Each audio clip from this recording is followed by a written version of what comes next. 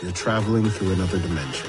A dimension not only of sight and sound, but of mind. It is the middle ground between light and shadow, between science and superstition. And it lies between the pit of one's fears and the summit of one's knowledge. You are now traveling through a dimension of imagination. You just crossed over into the Twilight Zone. Hello, and welcome to a bonus episode of Anthology, presented by ObsessiveViewer.com. I'm your host, Matt Hurt, and if this is your first time listening, Anthology is one man's examination of the Twilight Zone as a first-time viewer. Each podcast, I share my first impressions, analysis, and overall thoughts on Rod Serling's iconic series, one episode at a time. However, in this bonus episode review series, I will be reviewing the 2019 Twilight Zone reboot produced by Jordan Peele, Simon Kinberg, Marco Ramirez, Win Rosenfeld, among others, and hosted by Jordan Peele. And how great does that, how great is that? How great is it to say I'm reviewing brand new episodes of the Twilight Zone in 2019. That's great. So anyway, you can find more of Anthology as well as a full episode archive at anthologypod.com.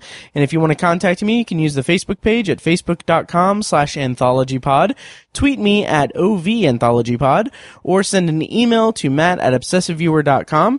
And if you're just tuning into the podcast just for these new Twilight Zone episodes, thank you and welcome to the podcast. Just really quickly, my main episodes of the podcast are all about the original series, and like I said, it's my first time watching it, so I'm kind of having some fresh takes on it, but or first impressions of it. And I do also do these bonus episode series.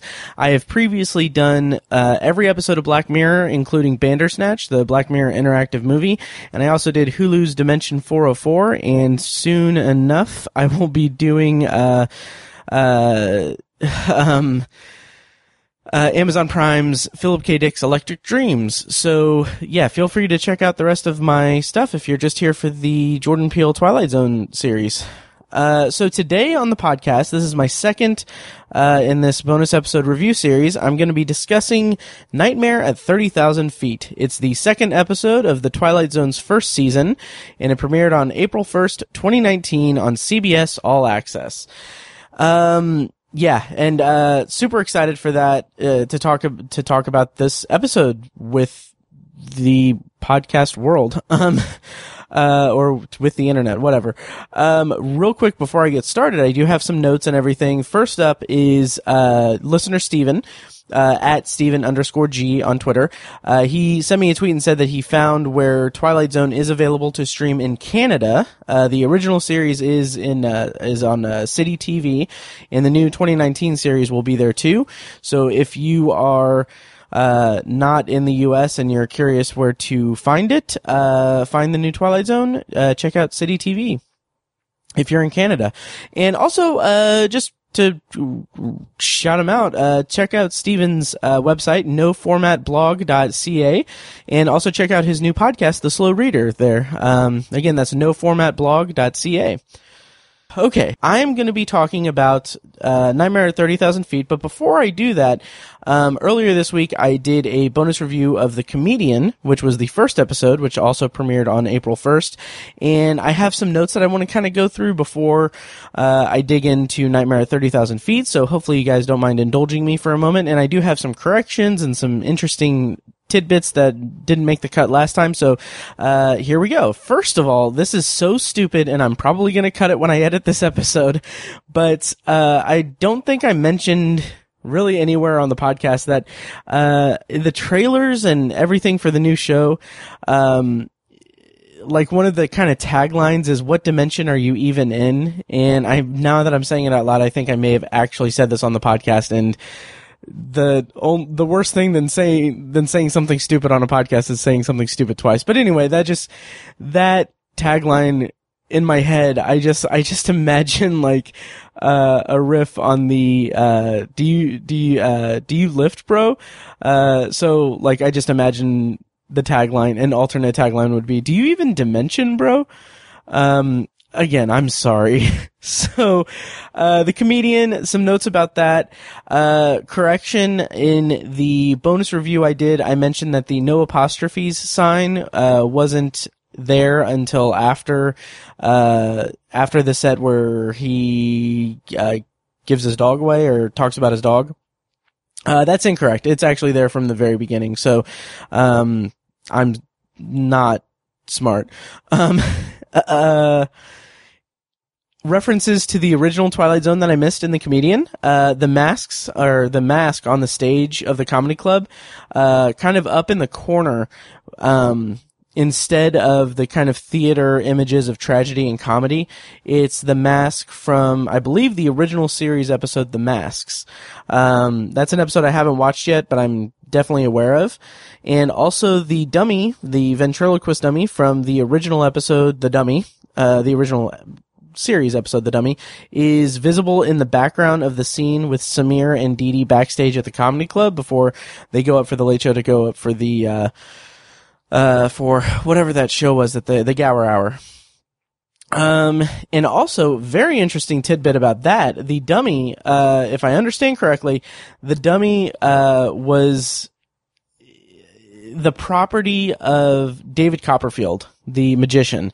And he is apparently a huge Twilight Zone fan, and he owned the prop. And he, was asked, like, somehow they asked, basically, he gave it to them to use for the show on one condition, that they give him, that they reference him in the show. And so that's why Samir says that he didn't want to be an evil David Copperfield. There's an article about it. I'll put it in the show notes of the episode. Yes, and thank you to Twitter user at Dark Tea Party on Twitter for pointing all this stuff out for me. I really appreciate it, and I really hope that he does more of that for me. But yeah, I really, really appreciate that. So thank you at Dark Tea Party.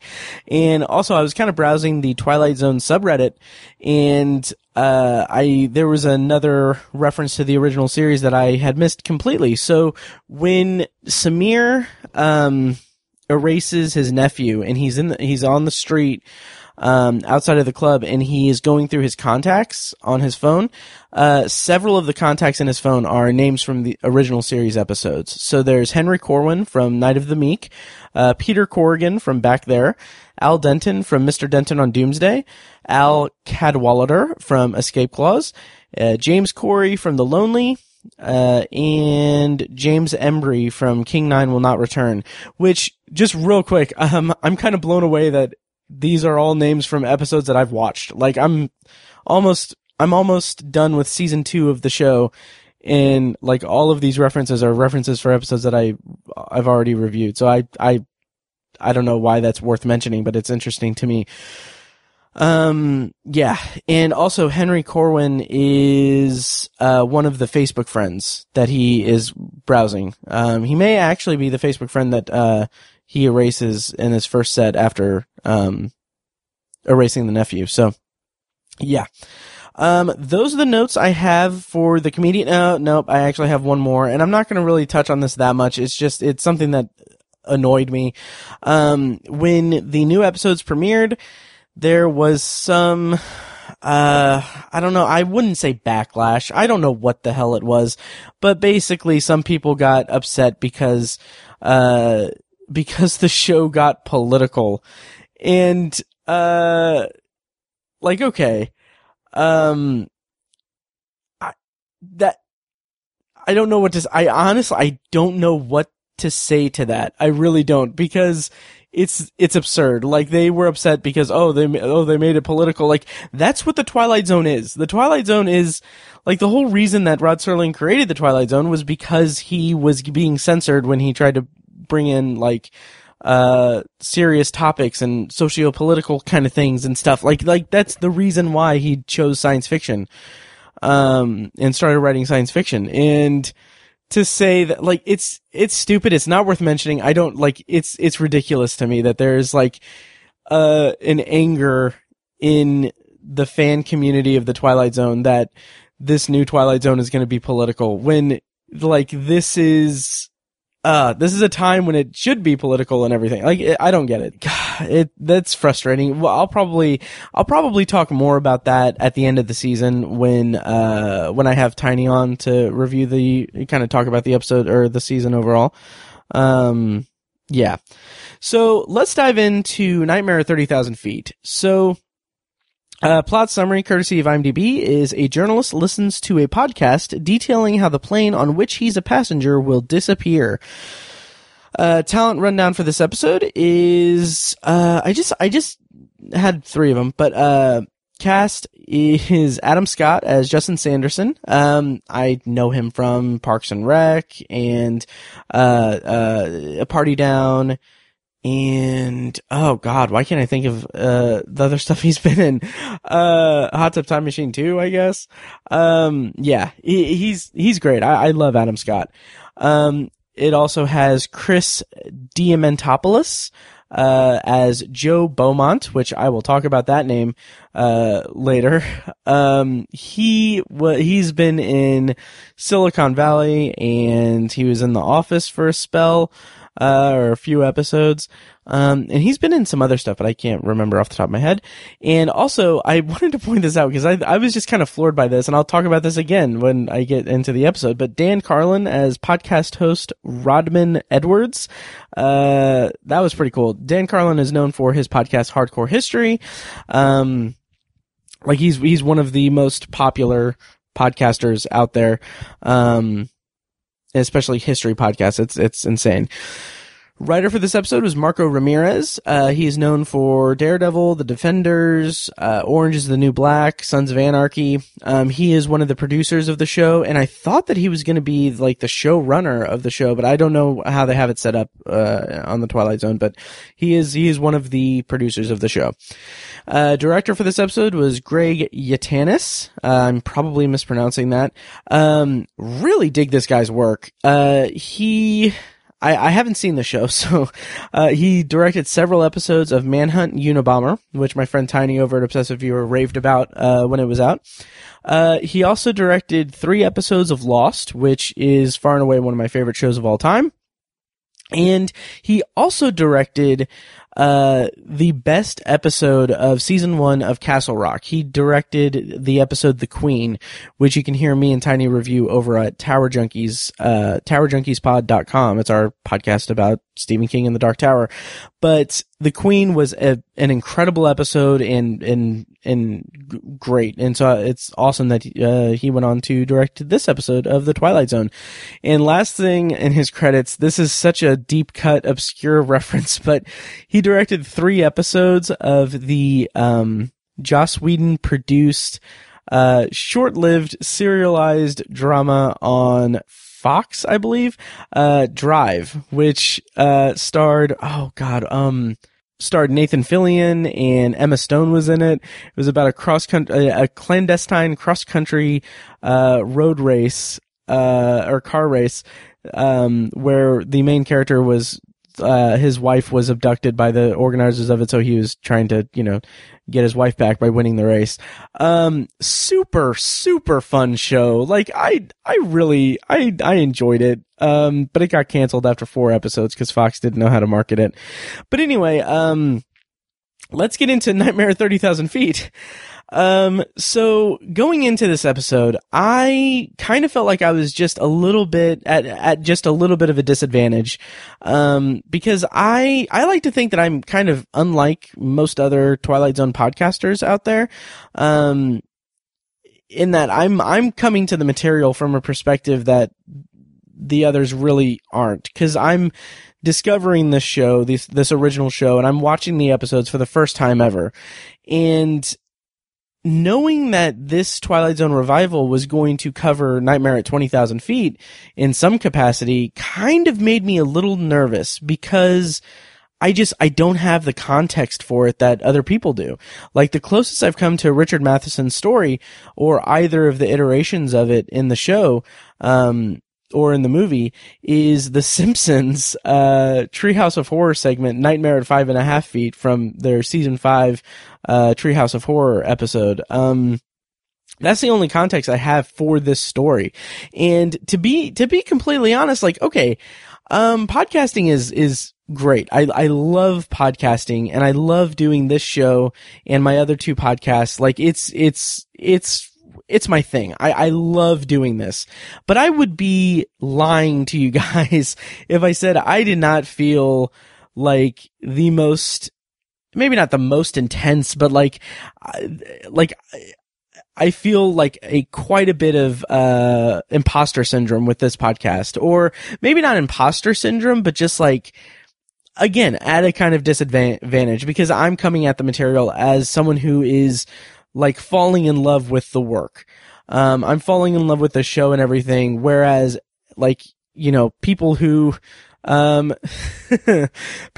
had really good taste as children, watched it as they were growing up and everything, and they have that appeal to it. So I've always felt like I've just been, I feel like I'm a unique voice in the Twilight Zone podcasting world, but also, a very much uninformed and, for lack of a better word, dumb voice in the Twilight Zone podcast world. So that's all to say, I was kind of nervous to go into Nightmare at 30,000 Feet, because the way that my mind works is I wanted to go chronologically. I want to like get all of the information I can out of it, and I want to watch the original versions of it, and I just can't. I'm under a fake contract with myself to not watch ahead on the podcast or on the show. So I am committed to watching the Twilight Zone in chronological order, no matter what. So anyway, let's get into the actual episode, the actual content, the reason you guys are listening. Yes. So right off the bat, like this episode opens in a very unique way. It shows the scanner, and it doesn't show it like, it shows it kind of at interesting angles. Like, it's kind of over, Justin's shoulder, and it's just like really like the camera is focused on the wall of the scanner. And there's like these vertical lights and everything. It's very kind of intrusive and impersonal. And so you kind of get the sense that, you know, Justin is, he's in this enclosure that is being, you know, like he's kind of on display and everything. And it's kind of a nice metaphor for the rest of the episode. It's very claustrophobic and very focused on whether or not he is, you know, a threat or anything. And immediately after that, he gets stopped by the TSA agent. And I love the impersonal way that the agent, treats him, like in the way that it's shown in the episode itself. So we never see like the face of the TSA agent. All we see is just the palm of his hand, and like it's just, I just love the way that it's so impersonal and it's so impersonal and so intrusive and invasive just right out of the gate, and no pun intended. It just feels like Justin is targeted when the agent asks to pat him down, because the agent says it like in a way that it's like, it's aggressive, but it's kind of customer service aggressive. That's the best way I can think of. And then so we only see the palm. We don't see the face. The face is just not like, and it doesn't come into play at all. Anyway, either. I just thought it was an interesting detail. But we don't see his face, and like when he's patting him down, we just get these very like close, very close shots and tight shots of Justin being patted down. And it's just so, again, impersonal and almost invasive. Like we're invading his personal space as the agent is patting him down. So, yeah, I just thought that was a really interesting, like, opening scene for this episode. And then we're kind of shown, like, okay, there's flight 1015 from Washington, D.C. to Tel Aviv, and then Justin is going to buy a magazine. And there's a bunch of stuff in this scene that I want to bring up. First of all, the magazine rack, we see that Justin's piece in a magazine titled Progressive Point is called The End of Civility, and like that title, like we don't need to know like what it says, because the title gives like as much detail as we need. kind of feels like a commentary on like outrage culture and a nice bit of foreshadowing because his sense of civility completely gets torn apart by the gradually throughout the episode. And I want to mention that obviously the big thing that people notice, the big Easter egg, is that the magazine on the row above Progressive Point very prominently shows Kumail Nanjiani's Samir Wasan on the cover. And also below that, the magazine below Justin's is Dansburg Magazine with a cover story that says, "Not Kidding Around, The Unprecedented Rise of Oliver Foley." And it has a picture of a kid, which that is, judging from the trailer and the stuff that I've gleaned from the marketing and everything, it's a reference to an upcoming episode called The Wonderkind later in this season. And so this iteration of the Twilight Zone is clearly going to have Easter eggs for its own episodes in the same way that I almost said it almost in the same way that Blockbuster does, but Blockbuster doesn't exist. But it's going to have Easter eggs for its own episodes the same way that Black Mirror does, from as far as I can tell.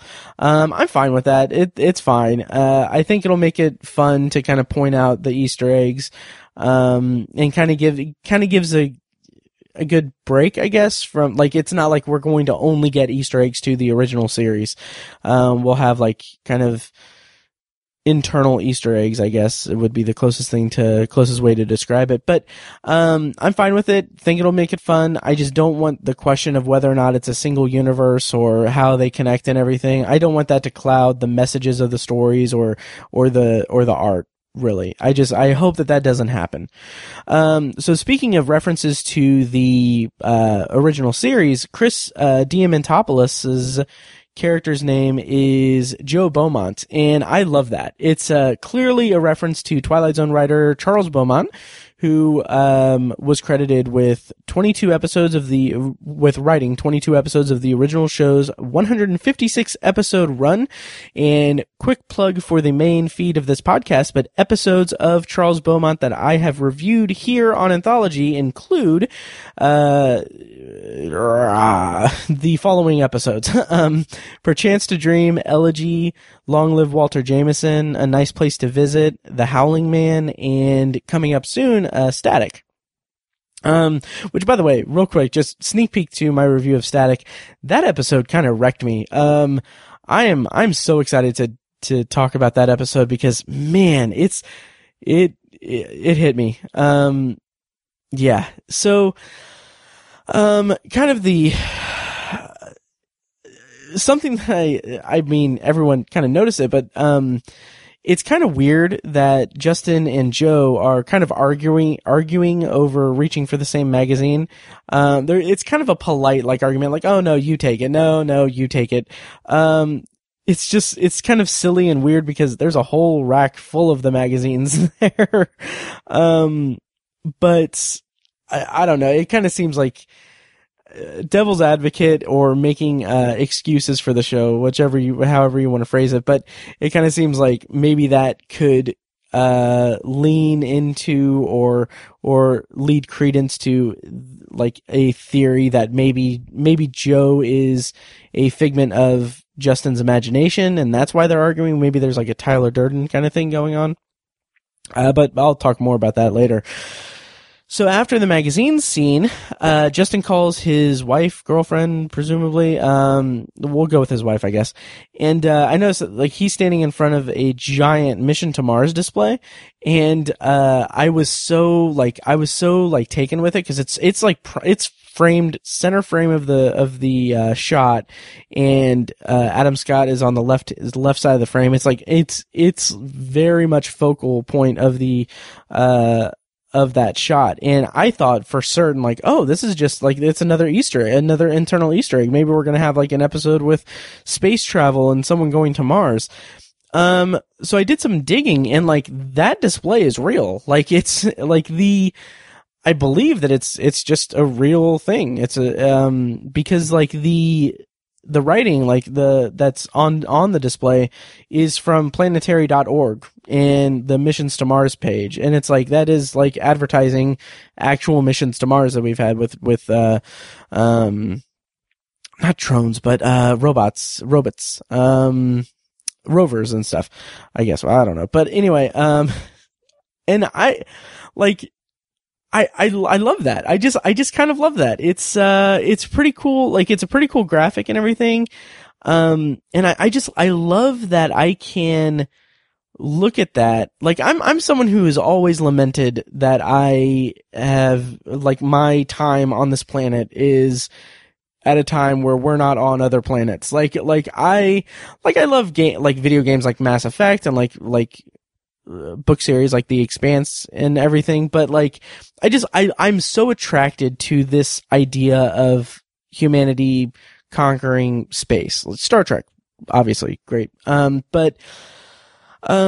Yeah, but I've always like been like, man, I'm born too early, and it's not like a thing like, oh, I want to walk on Mars, or I'm going to be a pioneer in the space program. It's just like, it's more like, no, I'd in the like 500 years in the future, if I lived 500 years in the future and we were spacefaring spacefaring species, almost said feces. That's not what I want. Then I would just be podcasting about it. But anyway, to bring us back to the episode, I was just so it just warmed my heart a little bit that I can look at a graphic on a show, like a display on a wall in a science fiction show, and think like it counting, like describing like missions to Mars and everything, and I can see that and think like, oh, that's cool. That's a cool science fiction thing. And then come to find out that it's real. Like, it's actually like wording taken directly from real life. And yeah, I love that. Anyway, so the conversation between Justin and his wife, through that conversation, we learn that they had a fight. Justin is very remorseful about it. I love Adam Scott. I love Adam Scott, and I buy into every like emotional turn that he takes in this episode. And like that scene with his wife on the phone is no different. Like that, there's such a sincerity to him that I just totally buy into. He's sorry that he yelled, and he needs to take this job in Tel Aviv, so because he needs the money, he needs the work. I just totally buy into that. So we like getting that. We get that emotion, but it's also a lot of exposition, and it's like, I kind of like it. It's like the perfect amount of exposition. Like we know that he had some, as he put it, he saw some fucked up shit, and he's like kind of coming out of experiencing some traumatic kind of thing, and he had like a mental breakdown, and we all kind of glean that from the dialogue, and it's very cleanly done. And also, to kind of point out, or to call back his magazine article, but I like that his conversation with her is very civil. Like, it's a very civil conversation. And by the end of it, like, I love the little detail of him saying like, are we good? It's just, it's nice. It's sweet. And then like, as they get through the tough part of the conversation, he just like, he gets into kind of a more, upbeat, I guess, tone, where he's like, oh, get this, it's October 15th, I'm on flight 1015, it was delayed to 1015, blah, blah, blah. Yeah, so anyway, so he goes into he's boarding the plane, and I want to mention that the jetway scene, as he's walking, toward the plane, on the jetway, I think that's what it's called. Anyway, as he's in the crowd, like, the wall next to him, which is behind, where it's shot from the side, so it's like in the background of the of the shot. There's vertical lights along a kind of rounded wall as he's walking through, and that is a nice like mirror to the scanner that he was in the very beginning of the scene, or the very beginning of the episode, because both vertical lights, both kind of rounded, and I just thought that was an interesting like visual touch that kind of signals to us that he's a prisoner to the Twilight Zone. Like, it's very claustrophobic, and it kind of gives us the idea that he's in for a bad time. And I love the way that the show like develops him as like a likable character. Like he, when he's like walking by the pilot, like he looks up at him and he's just like, "Good flight today." And it's like the tone that he uses is so, I don't want to say sweet, but like it's very, pleasant, but it's like he's seeking reassurance because he's clearly like a little bit unsettled or nervous, but it's like kind of like this interesting thing. Like he's trying to get confidence from the pilot. So then immediately after that, he offers his seat to the family with the child, and again, it kind of just reiterates how nice he is and how pleasant he is. And also just the fact that that he wasn't prejudiced or anything. Like it just kind of shows that he's not like a bigot or anything. Which, kind of comes into play later a little bit.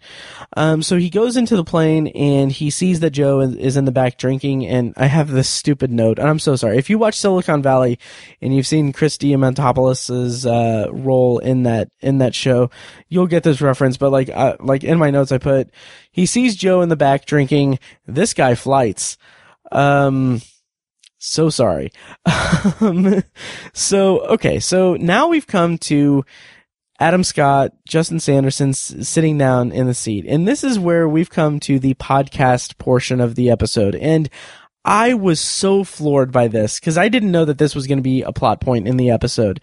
And to get it out of the way really quick, the name of the MP3 player, like the brand of it, is Whipple, which is a reference to an original series episode that I have not covered and won't cover for a considerable amount of time, the Brain Center at Whipple's, which is one of the last episodes of the series in late season 5, like it's episode 33, I believe. So okay, small tangent. I have created, over the last 6 years of my life, I have created hundreds of podcast episodes, and I've devoted a good portion of my time and life to this medium because I enjoy it. It's a fulfilling hobby for me. And I appreciate everyone who listens, to it. Seriously, I can't overstate that. So whenever I see podcasts, depicted in like a movie or a TV show, naturally I kind of perk up a little bit to it. And like, it piques my interest a little more. And a lot of times it's the medium of podcasts is used as a punchline or just not accurately represented. One of the big ones for me is Tusk, Kevin Smith's movie Tusk.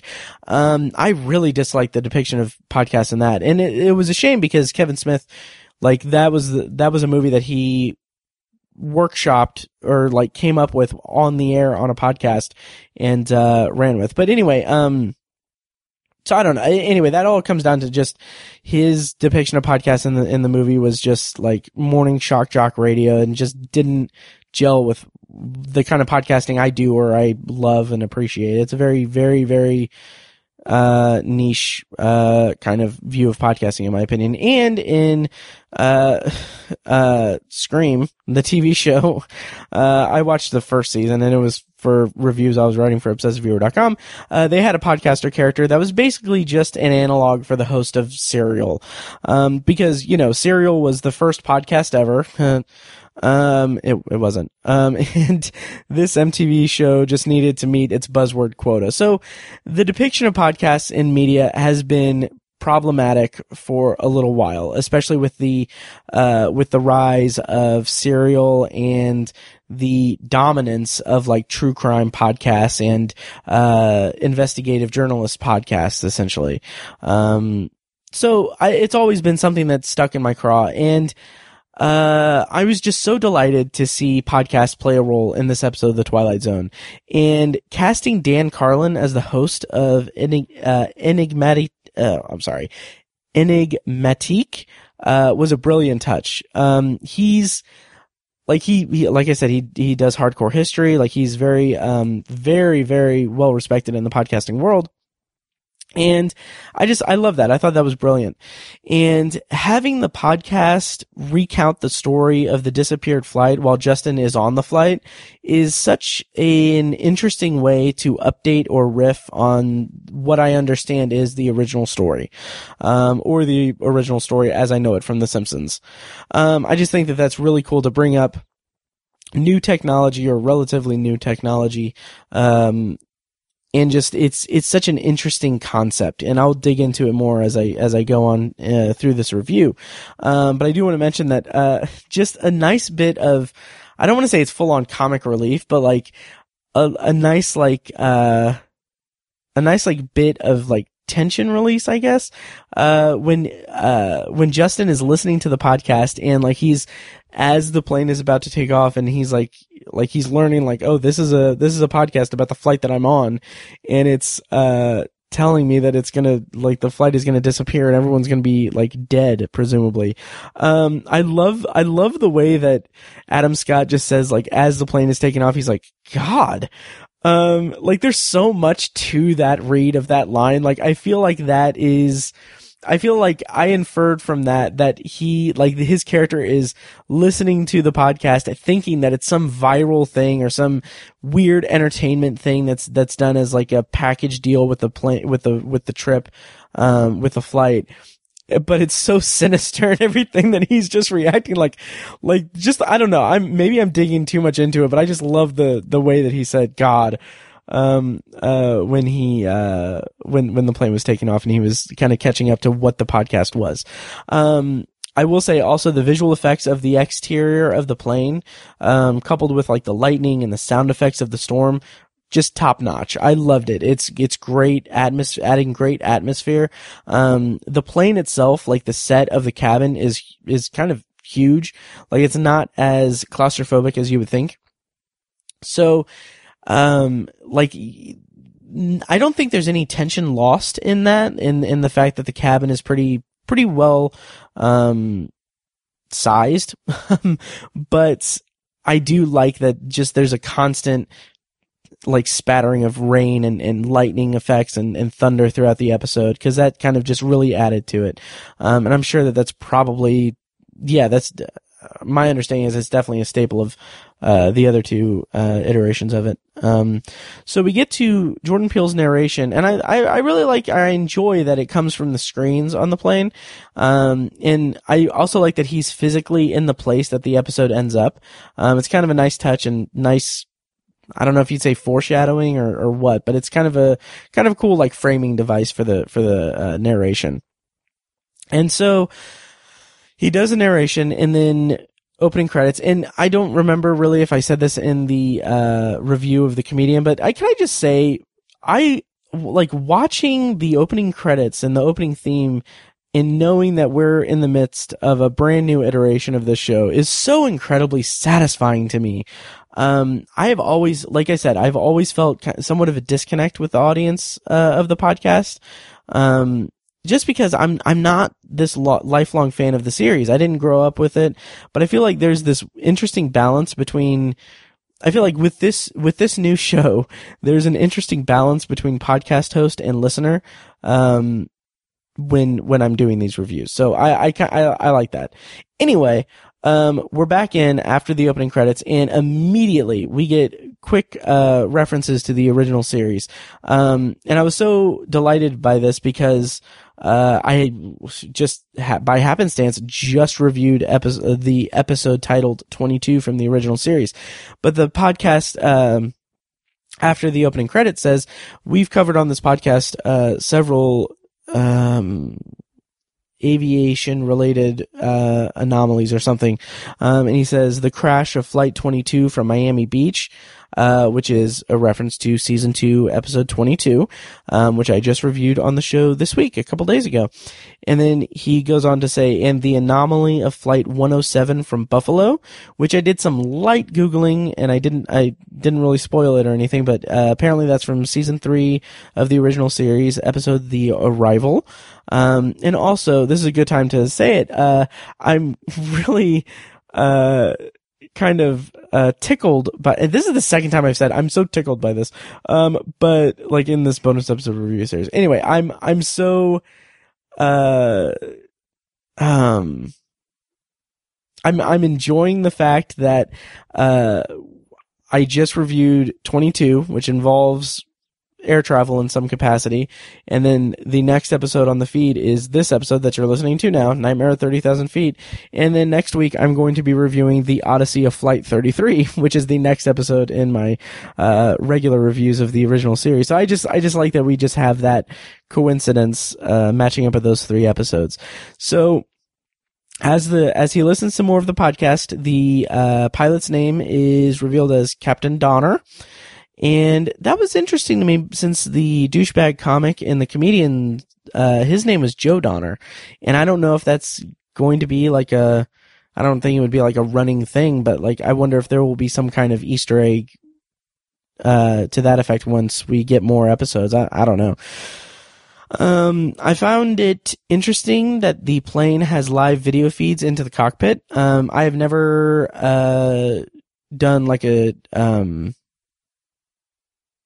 transatlantic flight or like any, I've flown to Vegas a few times, but I'd be surprised if this concept, that you have live video feeds into the cockpit of the plane, I would be surprised if that was actually a real thing. I didn't do any research or anything, but I would be surprised to learn if that was real, because it just kind of strikes me as something that's something that's set up just for the story, like the payoff at the end with Joe talking to Justin at the end through the video feed. But if it's real, like if you know if it's real, like let me know, because that's kind of interesting. So anyway,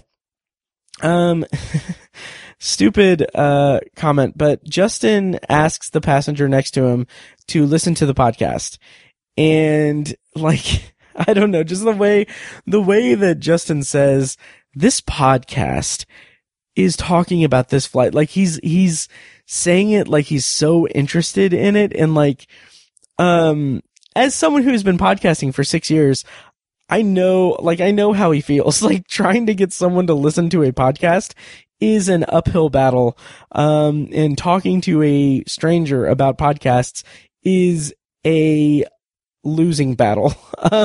So like, I felt like this special connection with Justin Sanderson as in that scene. I don't know, but anyway, so the passenger isn't into it. He's like, those headphones were on your ears. And then he said, I don't want to get lice. I don't know. It's kind of cute. Like, the guy's bald, and I assume you can, I don't know if you can get lice if you're bald. I don't know. Anyway, but I don't know. I thought that line was kind of cute, but it didn't really like floor me as like the height of comedy or anything.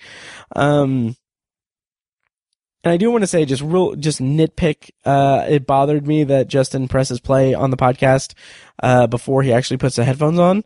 That just kind of made me a little crazy.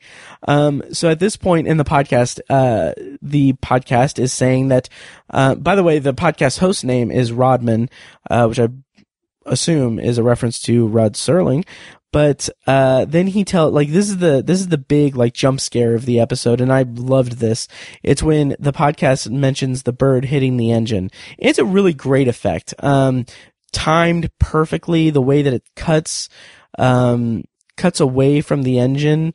Like you see the bird fly into the engine, you see that, like, flash of fire, and like immediately it cuts over to Adam Scott. He jumps up and he tosses the MP3 player on the seat, and he just looks, and then he runs into the lavatory.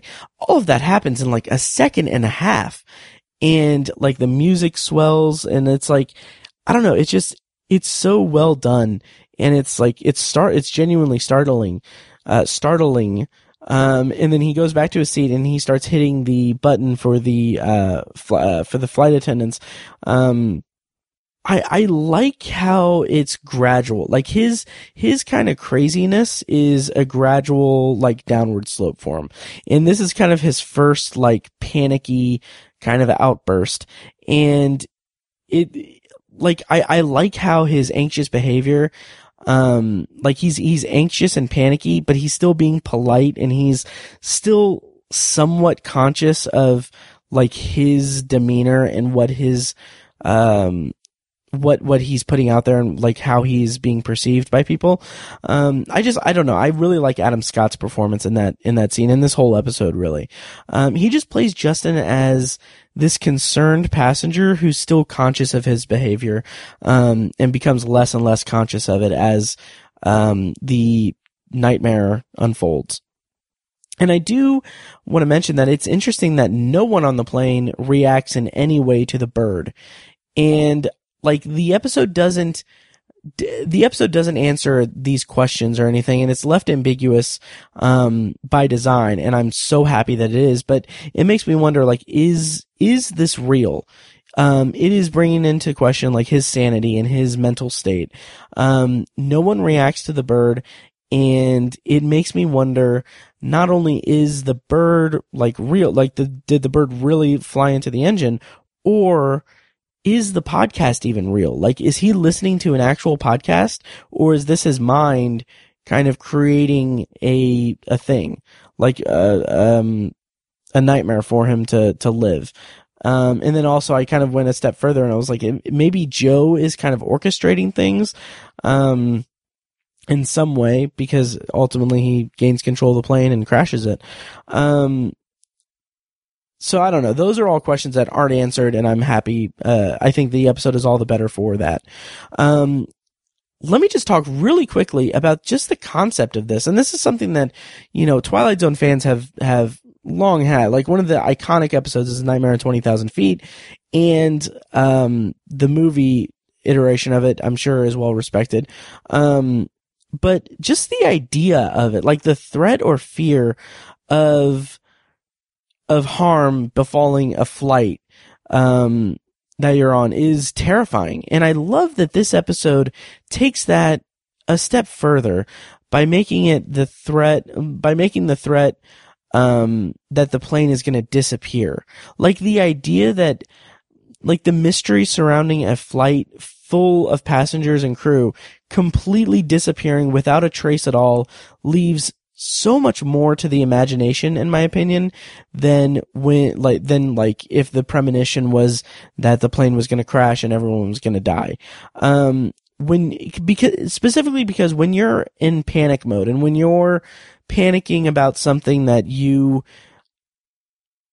feel like you have an obligation or responsibility to prevent, or you have a power which, you have the inside track where you can prevent it, your imagination will run with the most extreme scenario of the actual outcome if you fail.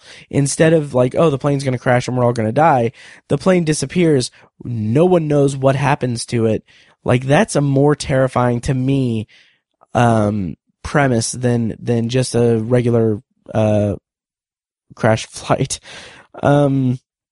Yeah, so then this is the point where Joe reveals that he was a pilot, and that he's flown I can't remember the name of the airline, but he's flown this type of plane for this airline. He's worked with that captain, that flight crew, and everything. And he's telling Justin that the bird was real. Yeah, that was definitely a bird. And in talking about him being a pilot, he mentions he made one too many mistakes that he can't take back. And it's interesting because this is seeding his weird, twisted redemption for himself. And I say redemption with air quotes and italicized font, because his redemption is, sacrificing an entire plane full of people so that he can escape his past. But I like that it's so ambiguous. I like that Joe's backstory isn't explored. We don't get a lot of information about it, and we don't really need it. Because I think it's more fun to think about it in terms of like, is Joe even real? Because no one really acknowledges him or interacts with him throughout the episode. Like, there's one scene when he's going to the cockpit where one of the passengers looks up to him as he passes him.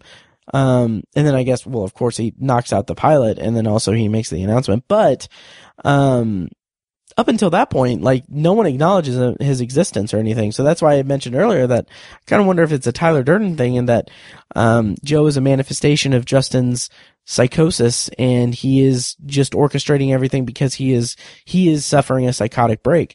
But the episode, I feel like if that was a viable theory for the episode, I feel like the show would have made it fit more cleanly, or even addressed it outright. The fact that it's left ambiguous and everything, I don't feel like that's really a viable theory. So after he gets kind of the the positive reinforcement that the bird did exist and that he's not crazy, Justin starts investigating the disappearance through the podcast. And I love this concept. Like, granted, again, I only have The Simpsons to reference for the whole gremlin plot in the original stories, but I love that the podcast is just, it's not, on the surface, he's investigating this disappearance so that he can try to prevent it, because he has the knowledge that could maybe save everyone on the plane. But the podcast is a supernatural entity in the Twilight Zone, and the podcast is guiding his paranoia and his descent. And I like it. I like this development, and it's kind of weird because it feels like there's a little bit of an emphasis on the notebook as he's taking notes and everything, but really, it's just him showing him doing his job. But what it's really doing is it's pulling him into a more hysterical mindset, and it's easing him into this prejudice laden like action that he can't escape from because he's being drawn into it. So he's going to make moral concessions that is against the type of person that he is, and that has been demonstrated throughout the first 10 or so minutes of this episode. He's going to make concessions and make choices based on prejudice and based on just lack of information, just knee-jerk reaction.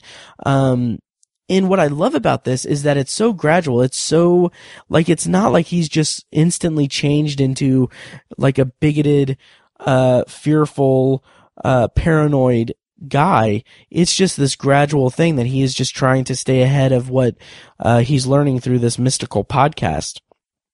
And I also like that the podcast itself becomes this comfort to him. Like I said, it's his guide into paranoia, but he isn't scared of it. He's not listening to it and being terrified of the things that he learns. He is like, this is his comfort blanket on this terrifying nightmare flight. And because of that, he can't see what it's doing to him. Like, he can approach the two Sikh passengers and like tell them to turn off their electronic device without a sense of like what that would look like, or how that is perceived, or like he has no empathy with it. He's just like, you need to turn that off now. And that's such an interesting scene, because the two passengers, like, that is such an authentic reaction. Like, Justin isn't prejudiced. He's not racist. He's not singling them out because they're Sikh or what have you. He's not seeking, no pun intended, he's not seeking them out because of their religion or their religious like garb.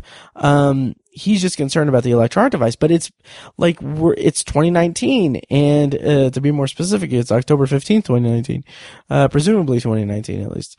But I love that they're like, hey, we're Sikh, because that's like, it just says that like they've gone through their lives. Like this has been a normal thing for them.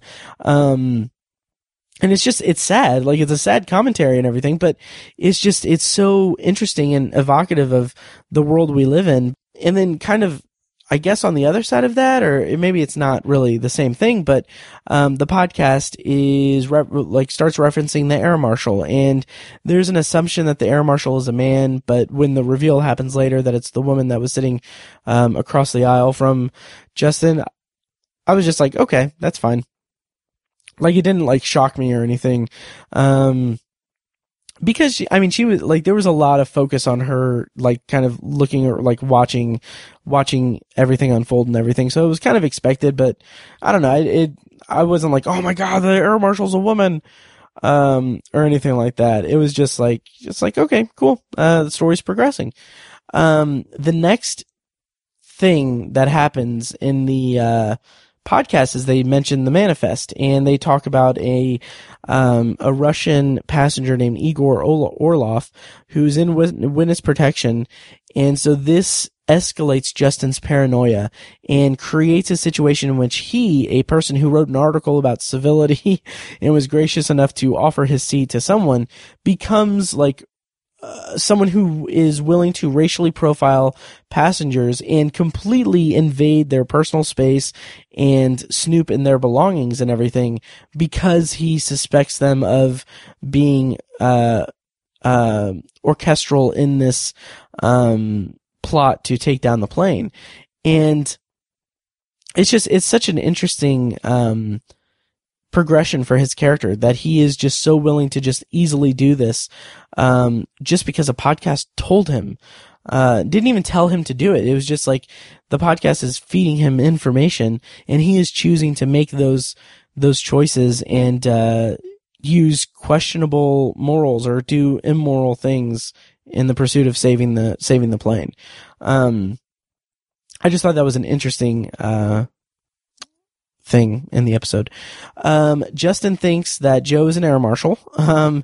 And this scene was okay. Like Joe in every scene pretty much on the plane, he's drinking the little, bottles of liquor. But he asks, he tells Justin, like, hey, sorry, I'm not the air marshal. And he says the best way to spot deceptive behavior is to act like a deceptive person. And then at that point, he takes a drink from it. And it's like he's easing Justin into this profiling mindset. He is giving he's laying the bait for Justin to rationalize his actions, to be, someone who is willing to invade someone's personal space on the basis of their ethnicity, based on very, very scant information that he's gathered. And that kind of goes into like that whole thought that maybe Joe is orchestrating things, or he's more in control than it seems, because he's just like, he seems like he's guiding Justin just as much as the podcast is, in this scenario. So when Justin's snooping in the belongings of the sleeping passengers, this is where the rest of the passengers start to take notice of him. And, I like how he is so, like, at this point he's lost his sense of self-awareness and everything. And when the bag drops on the passengers, I love the commotion. The commotion is great because it's such an escalation, like, and it's such a gradual escalation. And I love that when the flight attendant comes up, she's like, Mr. Sanderson, are you kidding me? Like, I love that because she is, throughout the episode, her and the male flight attendant and the pilot even are, very like pleasant and polite, like their jobs are supposed to be, like they're in like a customer service kind of role. And I just love the way that like that particular, flight attendant is just slowly losing her patience. I like that a lot. So in the commotion, the real Igor Orlov overhears it, and that's what causes the actual like big commotion, and that's what causes the pilot to come out and confront Justin, and also kind of try to settle things a little bit. And I like how politely firm the pilot is, and the flight crew as well. Again, it goes back to them exercising great customer service, but also there's just a tenderness to the way that the pilot, when Justin goes back to his seat and everything, to the way that the pilot's like, "Sorry for the commotion, guys. We're like he apologizes, and he's just very pleasant in a kind of caring tone. And so at this point, after like the rest of the passengers have seen him or have taken notice of his bizarre actions and everything, that's when the podcast mentions Justin by name. And that has left me wondering, and again, so much of this episode is ambiguous, and I like it for that. And one of my things that I started wondering at this point is like, as a plot device, is the podcast a self-fulfilling prophecy, or is it recounting the present as he's from the future, essentially? Like, is it recounting the past while we're in the present, if that makes sense? Because it doesn't mention Justin until he makes a commotion and the other passengers record him. So I just like the kind of sci-fi angle of that. Like, if he hadn't made the commotion, like, the podcast would not have mentioned him because it wouldn't have had the audio to play from the video that was recorded and uploaded. I like that kind of thought exercise. So after that, he tells the pilot not to say goodnight New York, and the pilot rightfully takes that as a threat, and that's when the air marshal restrains him. I'm kind of torn, not torn, but I enjoy those kinds of like miscommunication scenarios, and I really like that. There are several throughout the entire episode. There are several shots that are from both into the plane, from the perspective of the through the window from the wing, and shots outside of the plane from the perspective of the seat out in the plane through the window.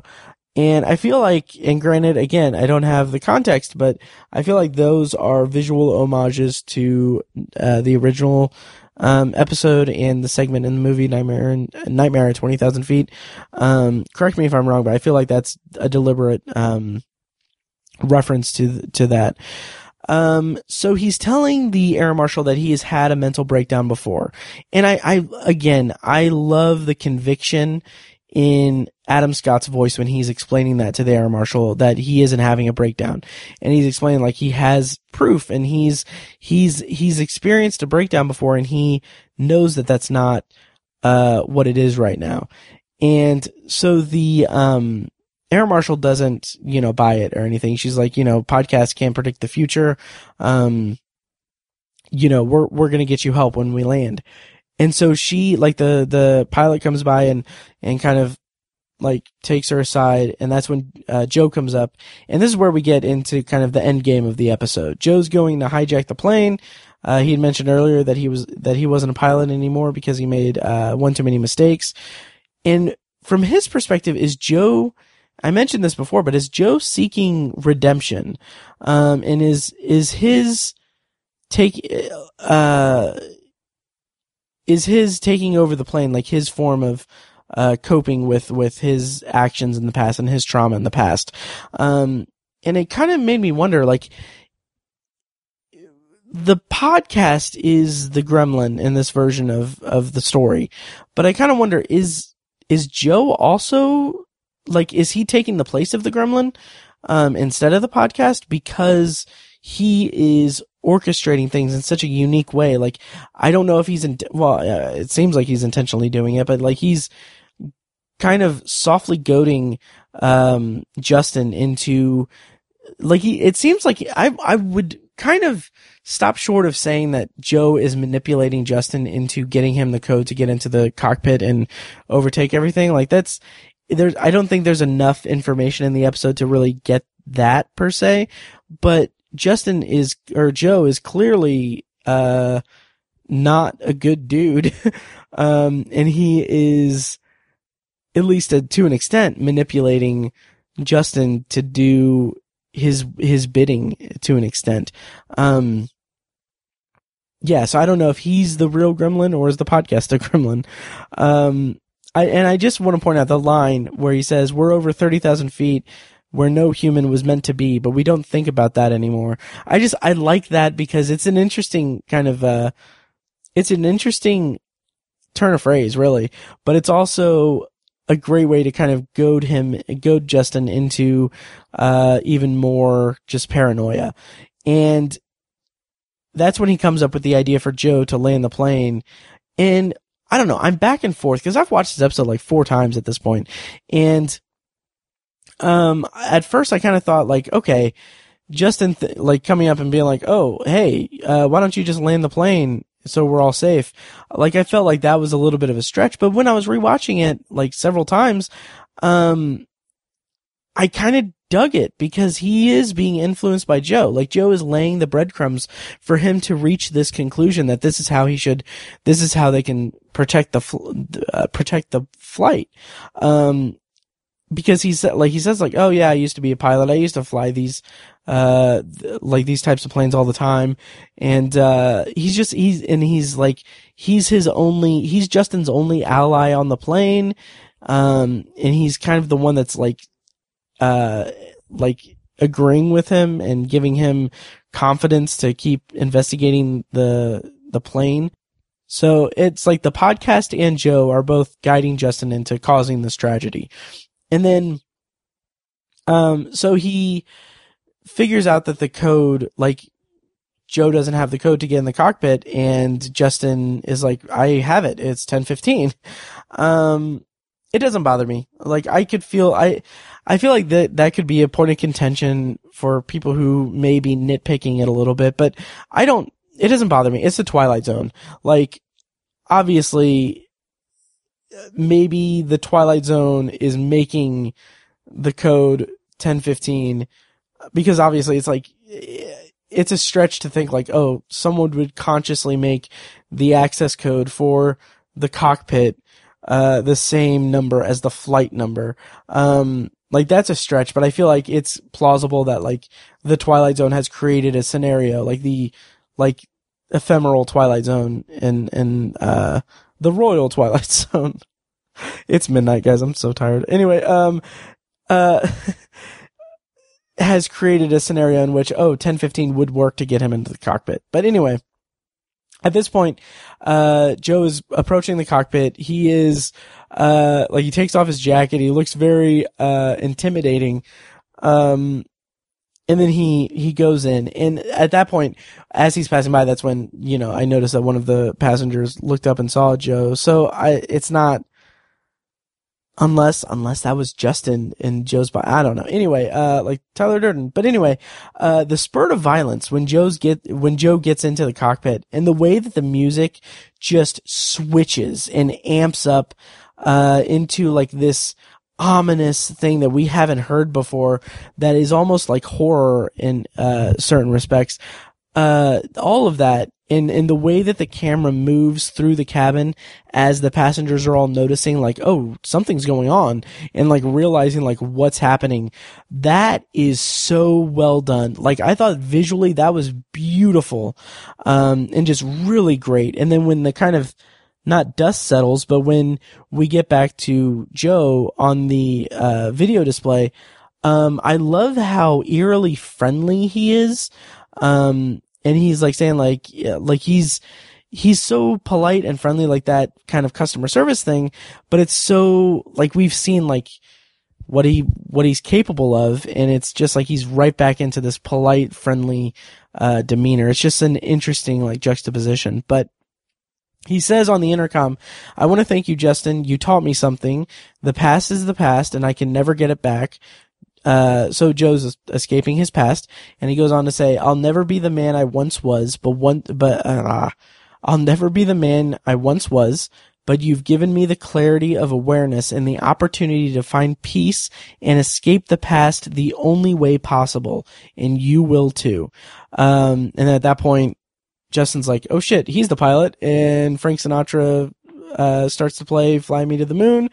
And then you see Joe relaxing, and then the plane just flies into the cloud and disappears, and then the screen goes to black. Which so that's the end of the plane sequence and everything. There's an extra scene after that, but I love that whole thing, and I would have been happy with the episode ending there. I think that would have been pretty cool. But we did get, an epilogue to it where Justin wakes up on a beach among luggage and everything. There is a doll toy that is apparently the gremlin from the original Twilight Zone, from Nightmare at 20,000 Feet.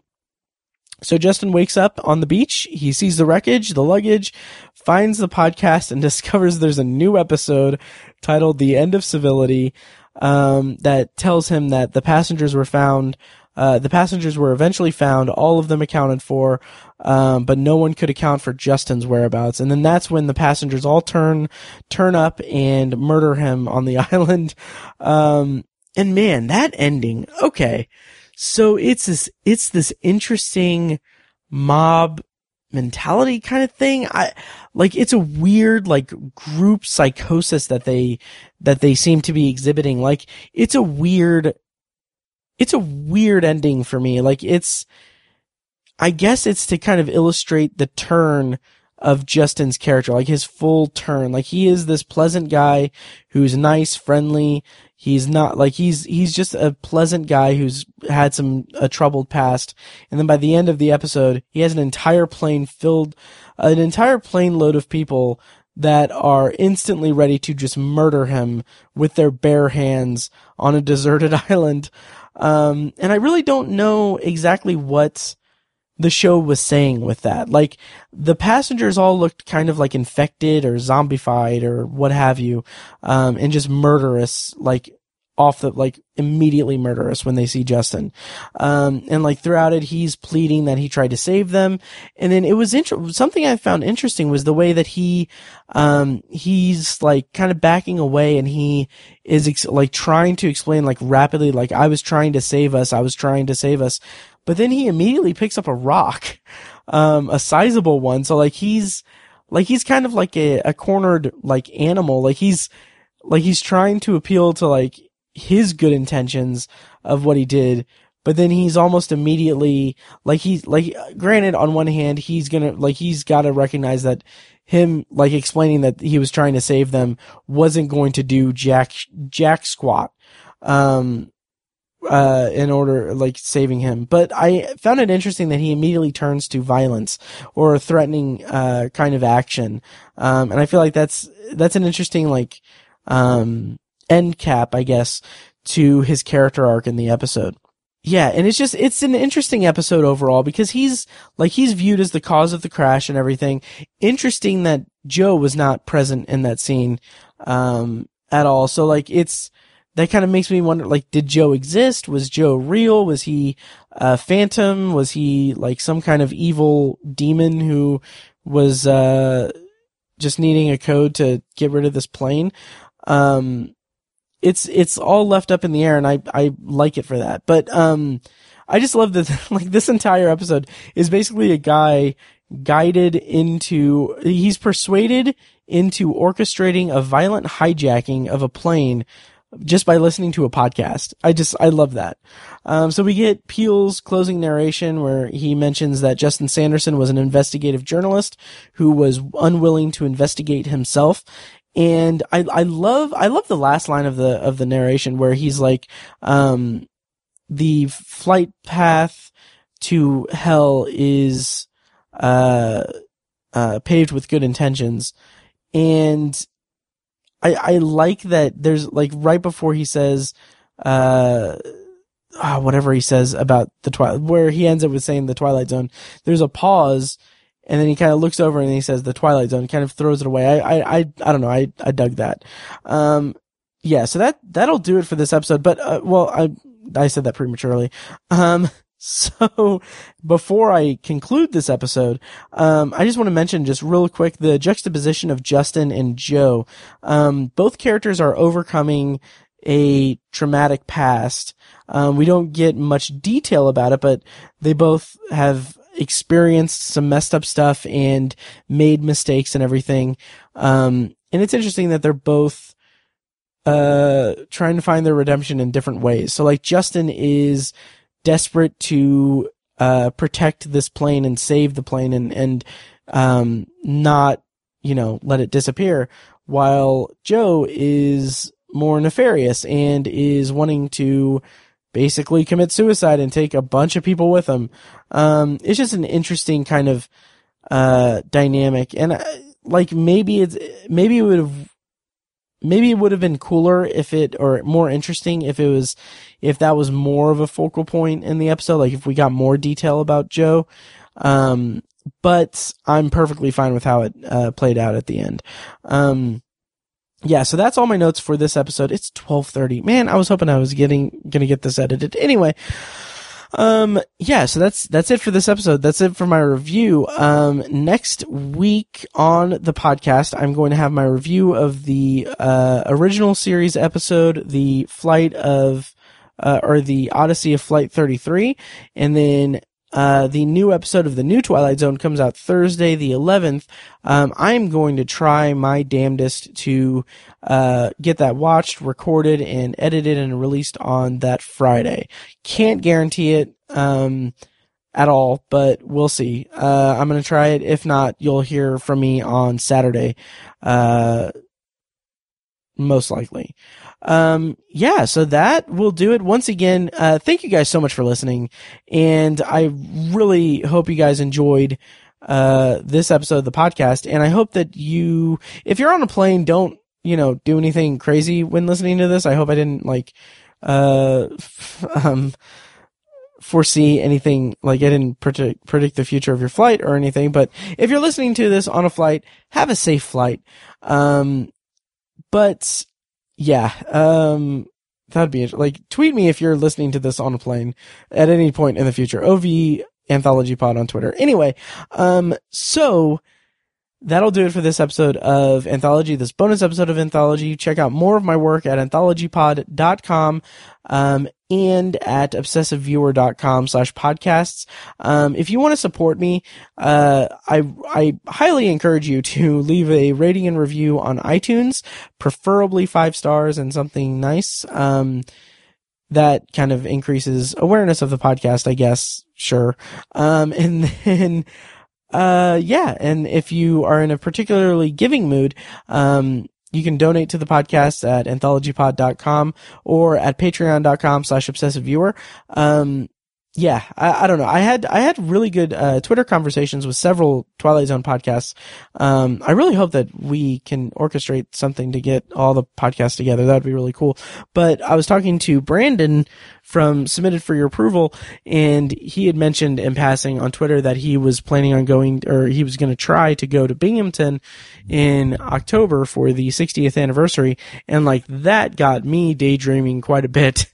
Yeah, it would be so great to go, for the 60th anniversary in Binghamton in the first weekend of October. I'll let you guys know if I will be able to do that. I just think it would be really cool to go do some podcasts, experience the Twilight Zone fandom and everything, in Sterling's hometown. I just think that would be awesome. So, still several months away. See if I can get the logistics worked out. I can't. I don't know if I can or not, but, that would be really cool. So anyway, that'll do it. Thank you guys so much for listening, and I'll see you next time.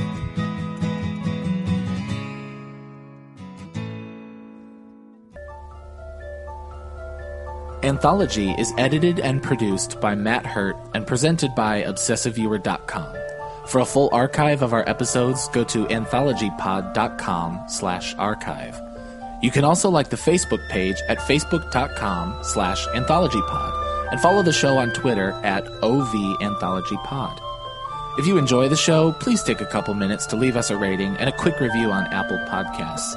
This is the easiest way to support what we do, and all it costs is a little bit of your time. If you'd like to donate to the podcast, you can make a PayPal donation at anthologypod.com/donate or support us on Patreon for recurring donations and access to commentary tracks and B-roll audio recorded exclusively for patrons at patreon.com/obsessiveviewer.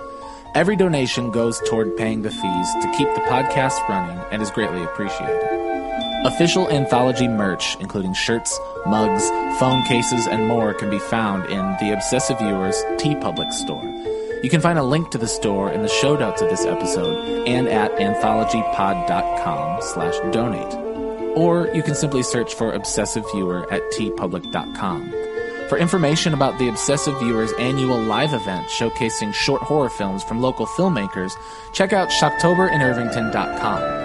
And for an archive of all our events, as well as news about potential future events, head over to obsessiveviewer.com/live. For more podcast content, you can find our flagship movie and TV review and discussion show, The Obsessive Viewer Podcast, at obsessiveviewer.com, and on Twitter at obsessiveviewer. You can also find Tower Junkies, a podcast where Matt and co-host Tiny share their love of all things Stephen King and his magnum opus, The Dark Tower series, over at towerjunkiespod.com and at towerjunkiespod on Twitter. And finally, check out The Secular Perspective, Tiny's side project podcast, which tackles current events and life's big questions from the perspective of secular hosts Chad and Amanda at thesecularperspective.com.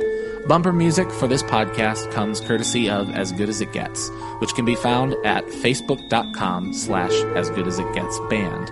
You can also find As Good As It Gets music on Spotify, Google Play, and iTunes. Thank you so much for listening, and we'll see you next time. Kitty!